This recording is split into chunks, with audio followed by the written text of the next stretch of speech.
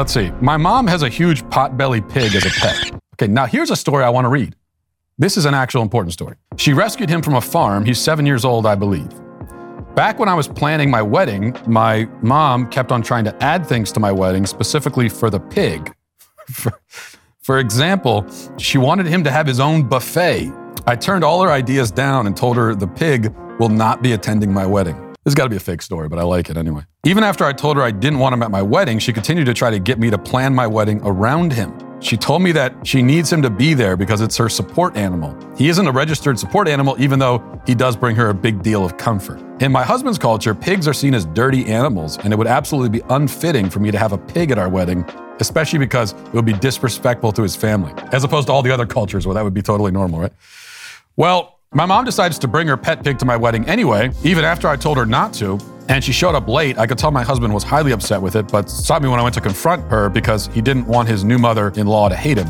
Was this thing written by a pig? Because I can't even hardly read it. My sister-in-law ended up getting scared because the pig rubbed up against her, which caused the pig to get scared and run off and bump into some expensive glass decorations, which ended up falling and breaking to pieces. This is not real. This didn't happen. Come on. I think I saw this episode of King of Queens. I was beyond angry at my mom. This would have never happened if she didn't bring her pig to my wedding, so I yelled at her to leave. This didn't happen at all, but I hope it did, because you know what? If it did happen, then you are the a-hole, not your mom. This would be amazing. Like, weddings are so boring, and I understand this is a contradiction for me. I'm a big proponent of the Holy Sacrament of matrimony. I think people should get married. I think it's wonderful, but it's really boring too, and it is just excruciatingly boring. Weddings are. By trying to keep the pig out, this is like a source of entertainment, and this is a wedding that people will remember. That's the other thing. You want your wedding to be memorable, don't you? And most weddings are not memorable. They're forgotten. For you, you might talk about them later. Oh, our wedding was a magical day. No one else thought it was magical. Everyone else was bored out of their minds for most of it. This is memorable. This is incredible. I'm fully on board with barn animals being included in wedding parties.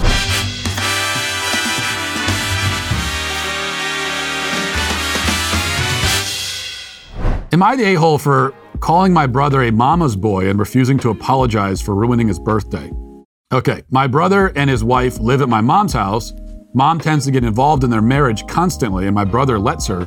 Sister-in-law always complains about mom steamrolling her and her decisions and violating her privacy. When sister-in-law got pregnant, mom got worse. She went out and bought a whole nursery and put it in her room, despite sister-in-law having one in her room.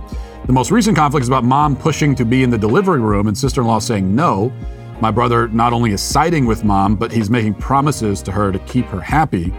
Last week, we were gathered at mom's house for my brother's birthday. His friends came and asked why sister-in-law wasn't at dinner table.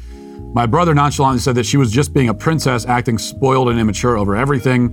I was shocked and hurt on her behalf, so I responded, actually, she's probably just upset now that she realizes that you're a grade A mama's boy, ready to do whatever mom says while ignoring your wife's wishes. Brief silence while his friends stared. He started arguing about how disrespectful I was. He told my husband to say something, and my husband just said, don't mind me. I'm just a bystander. Well, your husband, real brave on your husband's part. What's up with the men in this family here? Dinner got awkward, and my brother's friends left early. He went off on me, saying I embarrassed him before his friends and ruined his birthday dinner. I decided to go home because he kept yelling. Mom then called, demanding I apologize for the rude things I said at dinner table, but I refused. I think, first of all, you and your sister have similar problems. You both chose some winners here. So you're getting screamed at, and your husband just sitting there, don't mind me, I'm just a bystander. Coward. No, you're not the a-hole here. I mean, I think you did the right thing. The first problem here is that your brother is a grown man throwing a birthday party for himself, and you know how I feel about that.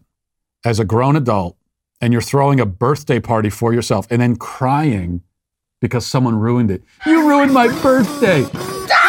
What are you, 5 years old? Apparently so, at least emotionally and mentally. To be expected from an adult man who still lives at home, demands his mommy take his side in arguments. And look, leaving all that aside, just a quick tip here. It should be pretty obvious, but there are many married couples who don't seem to understand this. In a marriage, you never complain about or insult your spouse publicly in front of others. Now, you shouldn't insult your spouse at all. It's not a good thing to do. But if you're going to have a heated disagreement, and if there's going to be rude things said back and forth, and it shouldn't happen, but it happens sometimes in a marriage, you never bring other people in on that. Okay? You never do that. It's never the right thing.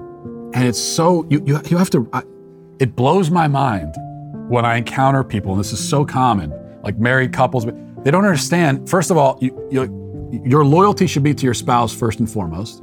That's the relationship that should be the most meaningful to you in the entire world. That's the relationship that takes number one priority, is your relationship to your spouse.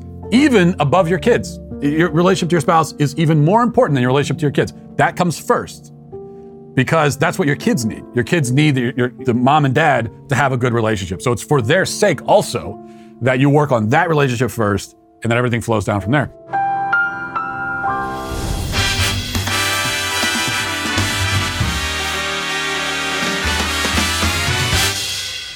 For some background, my husband and I have been married for a little over a year. We recently bought a nice house. It has a pool and a hot tub, and one of the things I've enjoyed is unwinding after a long day. My family has always been very comfortable with nudity, so I find it really irritating and completely unnecessary to be told to restrict some perfectly harmless things, such as swimming and hot tubbing nude, topless sunbathing, having to wear a bra whenever guests are over. Nude grilling, hot tubs, hippie houseboats. Now, my husband's old mom, who is from a different world, my husband's old mom, does he have a new mom? There's something different about you. She's a Southern lady who's super prudish and very passive-aggressive, is staying with us for a month. My husband wants me to stop sunbathing, swimming, hot tubbing topless, and dress up a little bit more when having breakfast and dinner. And by dress up, I think he means like just dress at all. He's not saying dress up, just dress. Put on anything, any kind of clothing at all. We have guests over, please, honey. I flat out refused. I told her she's a guest in our house and I won't be rude or inappropriate. I'm not gonna be rude or inappropriate, but I will walk around nude. Am I the asshole here? Are you the a-hole? Yes, you are. And you're also showing it off to everybody in the house, which is a good indication that you are one. That's a rule of thumb.